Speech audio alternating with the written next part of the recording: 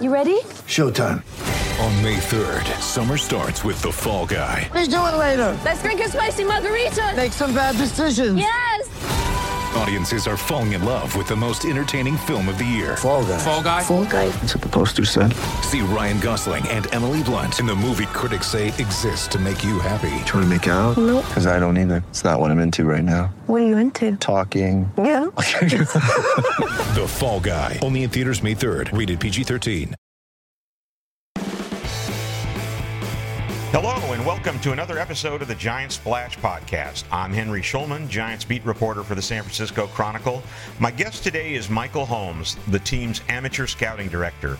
Michael was hired in December under Farhan Zaidi and ran his first Giants draft in June.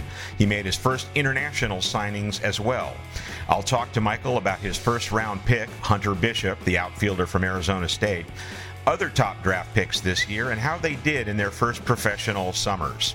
We'll also talk about the amateur scouting process, which is year-round and continues even now. Here is my conversation with Giants amateur scouting director, Michael Holmes. I want to talk about some of the guys that you drafted in your first draft with the Giants this year under Farhan Zaidi. That was back in June, and also you had your first international signing period that started in July. But I wanted to talk a little bit about process first, and just going back to the beginning. You have not even been with the Giants for a year yet. You're already on your second draft and second, still your first international signing period. But I wanted to go back to when you were hired. I mean, Farhan was hired rather late. He put his staff in place rather late. I believe it was around the winter meetings when you were formally introduced. You had an entire scouting apparatus with people, scouts, analytics in place without really time to kind of review everybody there and everything that was going on before you had to get really into the scouting. Was that difficult at all? And how did you kind of process that when you first arrived? Yeah, we came on board right around the winter meetings to jump on board with Farhan, and it is a little bit late as far as the process regarding the amateur draft because usually as soon as the draft's over in June, you're starting on the following year, literally that week. So fortunately for me and our staff, I inherited a tremendous group of guys who were prepared and who really hit the ground running with me, and they were open to the things that I was wanting to implement and the things that I was wanting to do. So I owe those guys a lot of credit for their willingness to make some changes, but also to kind of keep going what they had done, because there had been a lot of success in the past led by the efforts of John Barr. But it was a quick turnaround coming over in December, and then stuff for the June draft really cranks up starting in January. So we hit the ground running. Thanks to our guys, they were very open, and I thought we adapted quickly. I thought that our process really started early as far as our organization of how we were going to get looks, our priorities of guys that we wanted to get out and see, and I thought the transition actually went really well. Something that you said when you drafted Hunter Bishop with the first pick of the draft, number 10 overall, I believe it was. You said that when you were in Oakland working for the A's, I mean, you had been watching him for a long time, and it brought to mind a question to me. Does it make it easier, since pretty much everybody knows who the top amateur prospects are, and there's so much information about them that's out there, both from an analytics standpoint and from a scouting standpoint? Does that help? Since you're all looking at the same players? Familiarity definitely helps. I mean, listen, with the amount of exposure that the players get in today's amateur game, there's no secret of who the players are. All 30 clubs are working under the same umbrella. They're working under the same rules and guidelines. And quite honestly, a lot of them have the similar information. So when you start looking about ways to create a little competitive edge, you start trying to dive into some of these players, get to know them a little bit better. Obviously, there's got to be a comfort, not only what they can do on the field, with the type of person, character, and makeup they have. Hunter is a guy that not only myself, but even some guys in our room in San Francisco who were there back when he was in high school, we had built a lot of history with him and his family. even with his older brother Braden. And Hunter's a guy that in my years in Oakland, we got to know the family well. We obviously scouted him very heavily at Sarah High School, coming out of high school. And honestly, he was a two-sport guy who was a football guy who had a tremendous amount of baseball ability. And he probably needed to go to college to kind of hone in that ability and kind of grow on the diamond and translate that athletic ability into some baseball skill. And to get him at pick 10 this year, we were extremely excited. Someone that we had done a lot of work on, someone that we had scouted very thoroughly, someone we had got to know very well, and we were extremely happy and comfortable with selecting. Now, I know some of this is complicated and some of it is proprietary, I'm sure, but is there a way that you could maybe generalize some of the changes that you did put into effect, based on the system you wanted to put in place that might not have been as prevalent with the system that John Barrett had in place? I wouldn't say they were drastic changes. They were probably more of like stylistic type things, ways that I like to go about doing, whether it be through communication or just simple report writing, certain aspects of reports that was something that I was comfortable working with, things that I was interested in knowing. Obviously, Farhan wanting to know certain things when he goes to read reports. So we tried to implement just some things on that side. We also changed up our coverage a little bit as far as who we would have see in certain players and kind of the way we would attack the spring. So I think from a larger scheme of things, it probably wasn't a whole lot different, but it was probably just a few more detailed type things of a way of going about our process, and the way we kind of attack the spring is more kind of the way I made some changes in January when I first met with our staff. Yeah, now, Giants fans kind of forgot all about the international signing when the Giants were in the penalty box there for 2 years. And then, of course, once they got out of the penalty box and Marco Luciano was signed, they got more into it, more interested in it. And, one of the things I'm always curious about in the international signings, there's so many analytics available, even with amateurs nowadays, probably college more than high school, I would imagine. But here in the amateur side, you're dealing with kids who are 16 and 17 years old that you've been watching, I presume, since they were even younger than that, as they work out at the academies. Is international scouting, does it involve more of eye test, personality test, and anything like that? Just seeing what you see with the swings and with the arms than, say, the amateur scouting on the American side? Yeah, I would say it's still probably the one area in scouting where you probably have the least amount of history with the players. And that certainly goes into the fact of the age at which you begin seeing them and when you can sign them. It's certainly a different playing field than, say, the amateur level regarding the draft, or even obviously in pro scouting. But, Joe Salermo, who leads the charge in our international department, does an unbelievable job down there as far as organizing and getting to know the players.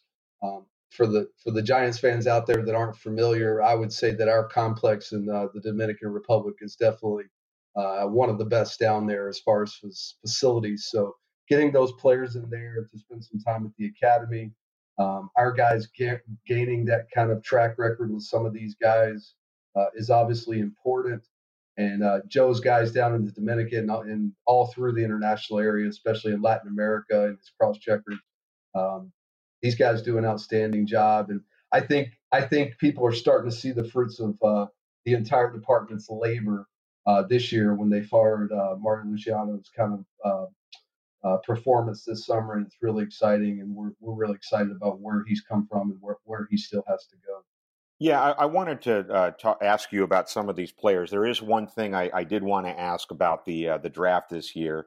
We were all saddened, I believe, about 5 days before the first night of the draft to hear that your wife, Heather, who was the former volleyball coach at Wake Forest, had passed away from cancer. It was a difficult time. And I remember that the Giants told us that they were all prepared to kind of cover for you in the draft room, if need be, on that first Monday in June. But then we learned you were in the draft room and that you wanted to be a full part of that. First of all, again, let me offer my condolences to the passing. I hope you and your son, who I believe is 7 or 8 years old, I hope you're all well. I'm just wondering if you could, if you go back to that, having looked back at that now, how difficult was it for you to actually run that draft when that happened? And maybe if you could explain your decision to go ahead and roll up your sleeves at a time when some people might not have. Yeah, sure. No, I appreciate your sentiment. Yeah, my son, he just turned 8 on October 16th. So he's going on 18, but he just turned 8 and he's excited about that. But yeah, listen, it was a difficult time, not only in my life, but our entire family's life. And my wife battled the disease for 7 years, and she was maybe as tough a person as I've ever been around. So anytime you have that type of event take place in your life, it's definitely not easy. The support of Farhan and Rob Dean and Larry and all of ownership was just tremendous. And they kind of let me make the decision of kind of what I wanted to do. And to be completely honest with you, I've kind of honored the wishes of my wife Heather, who in her hospital room actually basically made me promise her no matter how this turned out, she did not want me to miss the draft. So, I thought about it. I spent a lot of time in reflection over it, and I have to give the rest of our staff, the guys that were in the draft room for a few days before I got there, I have to give them a tremendous amount of praise and thanks, because the way they started the meetings and the conversations and the way they carried through when I wasn't there was outstanding. We would not have been able to do what we did without them. And then when I arrived there, we just basically, to take your term, we basically rolled our sleeves up and went to work. And it created somewhat of a distraction for me. And while I was in that room, my focus was surely on that year, on the draft, and trying to select players for the organization that were going to make us better. And it was not an easy thing, but it was the right thing, and it was the thing that she wanted me to do. So I was really proud of our guys, the way that they handled things, and I was super appreciative of, like I said, Farhan and ownership, the support that they gave me through everything. And we were very much in the media appreciative of the fact that you even took the time to speak with us after the first night of the draft. And the first night of the draft yielded Hunter Bishop with the number 10 overall pick, center fielder from Arizona State, local kid who unfortunately had his own tragedy to deal with. His mom just passed after a long battle with her own disease, Alzheimer's. And then with the second pick in the number 51 overall, you took Logan Wyatt, first baseman from the University of Louisville, actually one of 2 picks you took in the top 4 from Louisville. And Hunter Bishop went to the Arizona League, was there for a while, put up some really, really good numbers, went to Salem Kaiser, did hit 4 home runs there. That's in the rookie level Northwest League. Maybe didn't have the same numbers. Numbers decline a little bit. I think his batting average, if I'm looking right, was about 224 and 105 at bats, 29 strikeouts. Then Logan Wyatt, he was at 3 different levels and didn't quite show the power in his first summer of pro ball that he did when he was at Louisville. So both of those kind of lead to a question. When you draft these guys, especially high up, and you're watching them in their first summer, what is it that you're really looking for? I presume you're not looking for numbers specifically. These are guys who've already played a whole season. And I'm just wondering what it is you're trying to do when you sort of integrate them into the various levels.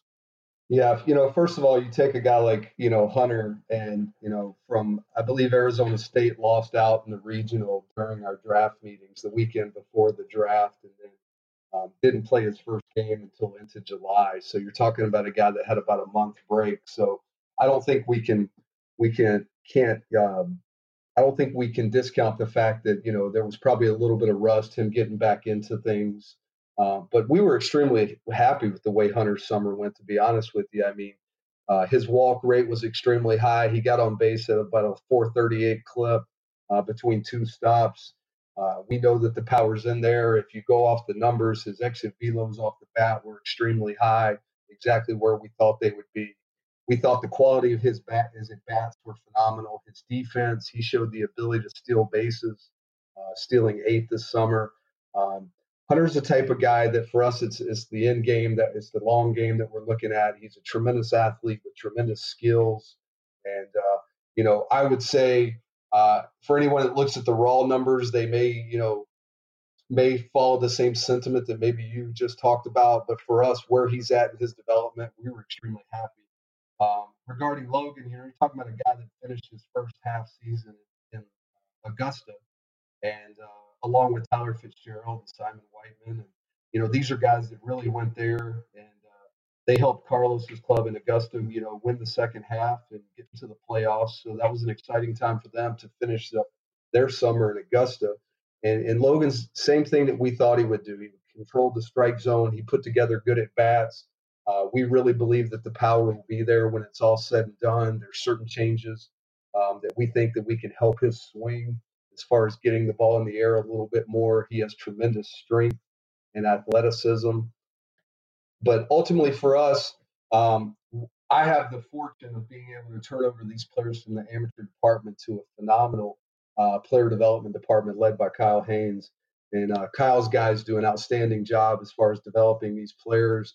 And where we see the improvement on a daily basis, we're really excited about these guys moving forward. You're listening to my conversation with Giants amateur scouting director Michael Holmes. We'll be right back with more. Get ready for the greatest roast of all time, the Roast of Tom Brady, a Netflix live event happening May 5th.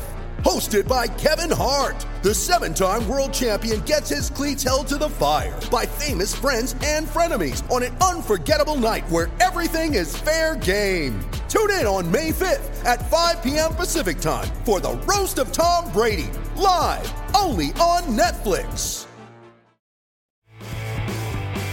Welcome back. Let's get back to my interview with Michael Holmes, the Giants amateur scouting director. Fans who are listening to this are going to ask me, well, where are these guys going to start next year? And I need to point out that, that's a decision that really falls more in Kyle Haynes' bailiwick, correct? I mean, you're the scouting director. You're in charge of finding the guys. And then Kyle Haynes, who also came on board, he's in charge of the actual system. And then he would lead the collaboration, deciding where these guys would go. Now, we had a conversation when we were in Atlanta. You were there, and we were in the dugout. And you mentioned something that was interesting to me. First of all, just for the listener, I find it's very aggressive compared to what we're used to having even college draftees reach the Sally League in the first year and play down in Augusta. That really is pushing them because they're playing against guys who have more professional experience. And you mentioned what you just said. You had Logan Wyatt there. You had Tyler Fitzgerald there just for a very brief time. I believe you also had Simon Whiteman there.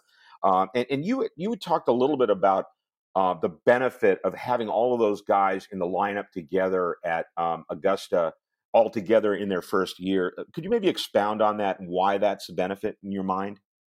Yeah, as far as player placement next year, I know the fans always are curious kind of where these guys are going to end up and where they're going to be. And, certainly from my end, I'm always excited to where they're going to be as well.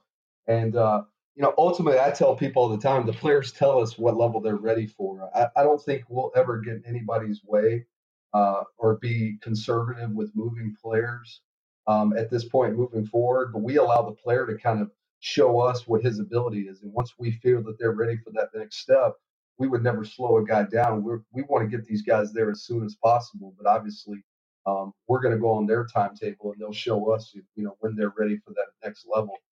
I think, getting 3 guys from this year's draft to Augusta this year I think it's an important step for our organization because now all of a sudden we can start to group some players kind of moving up through the ranks together. I thought it was absolutely fantastic that guys like Ramos and Bart were able to get to AA, and Sean Jelly was in AA this year. So, these are guys that have moved a little bit of an aggressive pace, and now we can take guys from this draft and kind of get them closer in the same range as those guys. You start to get together groups of players that are ready to graduate to the big league. if we do a good job on the amateur side and the international side of providing options to Kyle and Farhan, now all of a sudden we've got the ability to add some depth to our 40-man roster. Okay. I'd like to just ask you about a couple other guys who were in the top 10, guys that some of the fans might have remembered us writing about. And one guy, of course, locally from De La Salle High School out in Concord via UC Santa Barbara, Armani Smith. And when I was looking at his numbers, he was your 7th round pick, number 206 overall. I saw that, he had a little bit of a cup of coffee at age 21 in the Arizona, the rookie level Arizona League. And then you moved him up to Salem Keizer in the Northwest League. And he really took off. Hit 307 with a 372 on base percentage, a 454 slugging percentage. Of course, the strikeouts were an issue. He struck out 55 times in 163 at bats with Salem Keizer. When you look at those numbers and kind of compare them to where you thought he might be when you drafted him, is it a little surprising at all? No, I wouldn't say it's surprising. Listen, when we drafted Armani, he was 20 years old. He turned 21 this summer. Armani was a guy that we knew about, whether it was me before I came to San Francisco or guys that were already here. He's a guy that we had seen a lot of. We had always been intrigued by his ability. We had always been intrigued by the athleticism, the strength. We thought there was definite power. He certainly had a little history of some swinging and missing throughout his college career, but ultimately he was able to cut his strikeout percentage, from his sophomore year at 24% to almost, 15% as a junior. So we saw a guy that was actually starting to put the ball in play, and we knew that with more balls in play with him, it was going to come with damage. So he's a guy that we were actually extremely excited about, and we were extremely excited to get him where we did. And I think he went out and performed kind of like we thought he would. He homered, he doubled, he had 4 triples. This is a guy that's got a little speed to his game.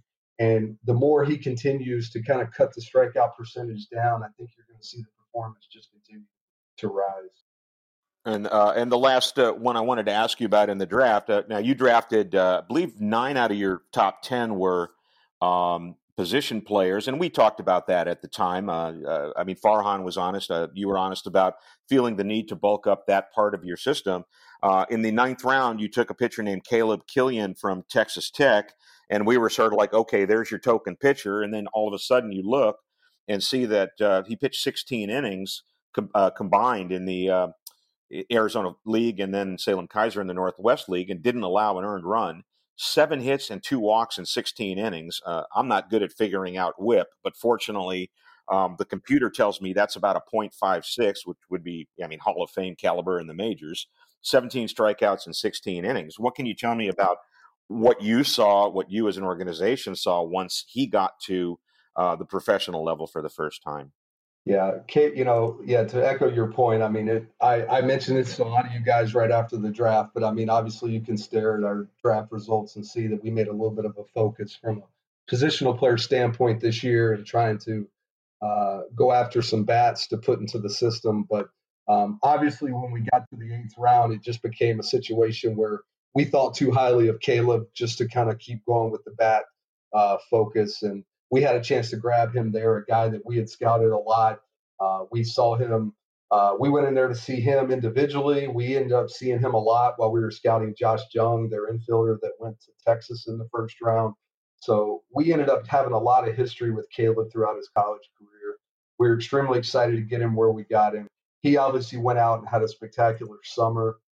He got off to a little late start because we wanted to build him back up a little bit with the pitcher. He had a lot of innings under his belt coming out of college. But once we got him up and going and on a mound, he obviously, his performance speaks for his capabilities and what he potentially can do for us in our system. His fastball is a mid-90 fastball up to 96, pitches usually about 93, 94. It's a 4-pitch mix with command. He's got stuff. He's got the ability to miss bats. He's got the ability to sequence his pitches. And we see him as a guy who has durability, who's a starter, who can log innings. And certainly we're going to develop him as one of the next up-and-coming starters in our system. And I should have mentioned that he's right-handed. That's one of those little details you forget sometimes. The last thing I wanted to ask you for the Giant Splash podcast, and again, I want to thank Michael Holmes for coming on.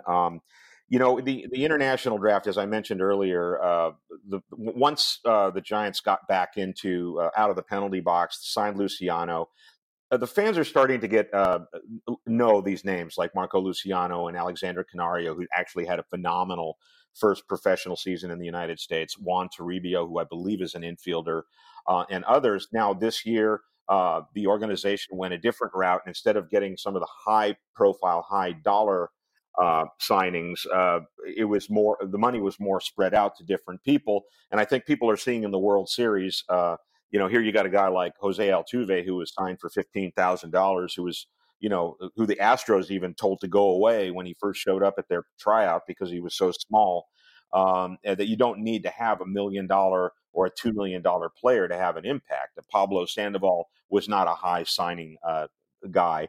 So I guess the question is about is there any names from this year's signing period where you did go in, not quite spend as much per player? Are there names like Luciano, Toribio, Canario that maybe the fans should start looking for as they look at some of the numbers that they can see from the Dominican Summer League and whatnot?